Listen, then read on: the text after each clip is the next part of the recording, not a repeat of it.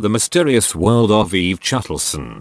Down the Tubes. By Eve Chuttleson. Tolie McShonskins was dangerously close to falling down several flights of stairs when she noticed that her lavish and wildly expensive new purse had fallen into the toilet. As her mind registered exactly what had just happened, Tolie narrowly avoided tumbling down the stairs as she whisked into the bathroom to see the lavish and wildly expensive new purse whirl down the toilet into oblivion. Heartbroken, Tolie decided it might be incredibly wise to determine exactly how this mishap had occurred. Using all of her wisdom and careful thoughts, Tolie whispered a thought of hope and then began carefully examining the areas surrounding the toilet where her lavish and wildly expensive purse had been seated on the vanity. Boom. Boom. Boom. Boom. Tolie was startled by very loud noises coming from the nearby grove of pear trees. Heavens. What else could go wrong today? She thought. Suddenly it became very clear and apparent how her lavish and wildly expensive purse ended up in the toilet.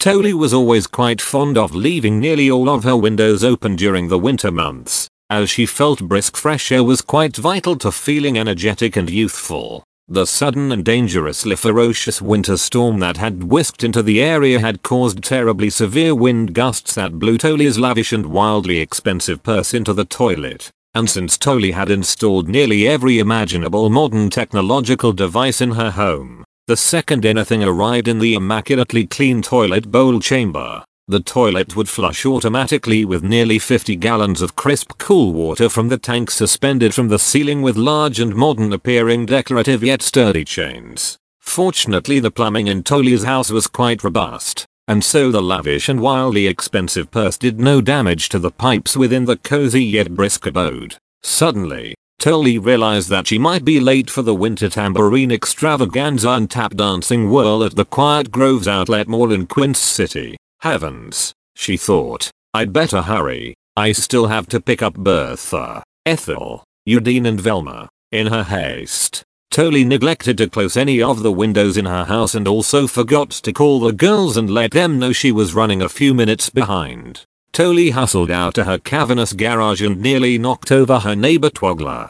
Twogler was out in Tolie's driveway to warn her of impending doom in her garage. I firmly believe and declare that there might be an ominous wind of danger approaching your garage, Twogler announced as the winter storm sirens began blaring at a deafening level. Tolie immediately began to gather facts on the situation and came to the conclusion that Twogler was indeed correct. A large patch of moss had suddenly sprouted up near the garage entrance, posing a threat to anyone who might cross the path. Moss was incredibly slippery, and Tolie had once slipped on a mossy patch and tumbled down a steep ravine and into a gigantic mud rut. Whoa. Thanks for the tip, Twogler. Would you like to join me, Bertha, Ethel, Eudine and Velma at the winter tambourine extravaganza and tap dancing whirl at the Quiet Groves Outlet Mall in Quince City? Tolie piped. Well, Twogler chimed. I really appreciate the offer, but I may have to run over to Port City to vacuum out my car because I spilled a 20-pound bag of rice in the back seat.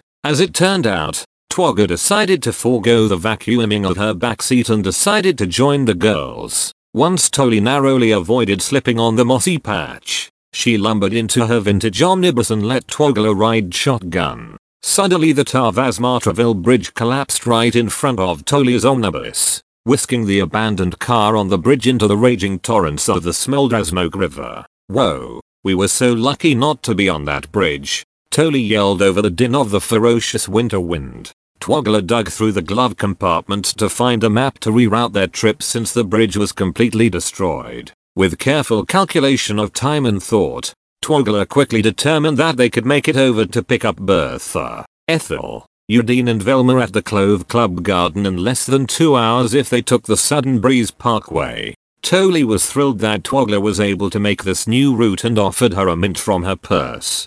Twogler had eaten a giant birchy bean and onion pizza before joining Tolie's adventure, and her breath was not very pleasant.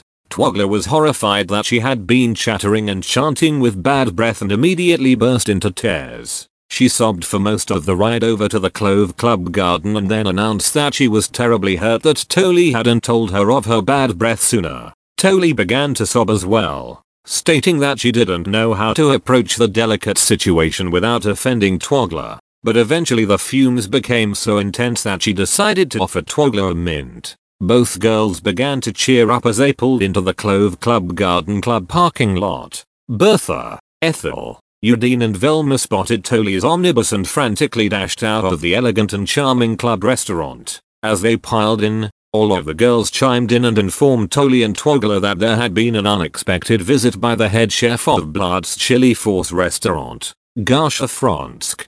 Gasha Fransk was a world-renowned chili chef and had recently remodeled her famous Blad's Chili Force restaurant. Apparently Gasha Fransk had been carefully considering opening a Blad's Chili outlet center at the Clove Club Garden. All of the girls were enthusiastic about the plan, but most of them felt that having the chili outlet at the Clove Club Garden might take business away from the exclusive cafeteria and shrimp bistro. My, what a day of gossip and excitement, Tolie shouted as she navigated the omnibus into the parking lot of the Winter Tambourine Extravaganza and Tap Dancing Whirl at the Quiet Groves Outlet Mall in Quince City. Tolie leapt from the omnibus and fell into a deep pothole, completely destroying her brand new high-fashion boots. Bertha and Ethel both winced in horror as they helped Tolie out of the pothole when suddenly Velma tipped over and fell against an incredibly expensive sports car. Velma, who was on a perpetual diet to reduce and slim down, managed to irreparably dent the incredibly expensive sports car.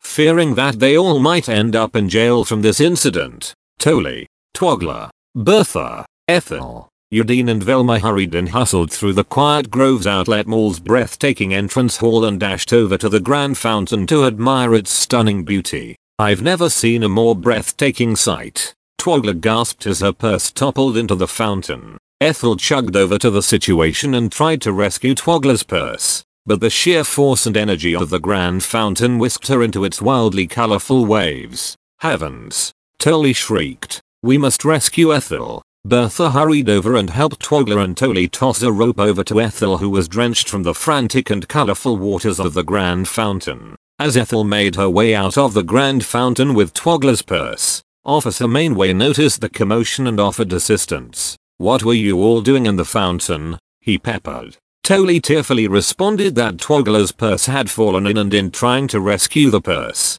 Ethel had fallen into the Grand Fountain. Officer Mainway was not amused, but understood the situation as many mall shoppers had encountered similar harrowing situations with the fountain. Suddenly Bertha thought that she had spotted a famous movie star near the hot dog cart and began running towards it. In her haste, Bertha stumbled and crashed into a jewelry store, completely destroying 7 showcases full of rare and precious gems. The owner of the jewelry store, Moldra Blonsk, was terribly unhappy over the situation and sat down with all the girls to have coffee and discuss what to do. Twogler had a sudden and intense thought to rebuild the jewelry showcases with a wise plan. She felt that if everyone put in their effort, they could have the jewelry store looking better than brand new in a few moments. Everyone sprang into action, including Officer Mainway, and within 20 minutes the jewelry store looked amazing. Moldra Blonsk was so impressed that she decided to invite everyone out to dinner at Betty Caruso's Steak Palace in the mall. The girls were thrilled and they all enjoyed a sumptuous dinner at the luxurious steakhouse. The end.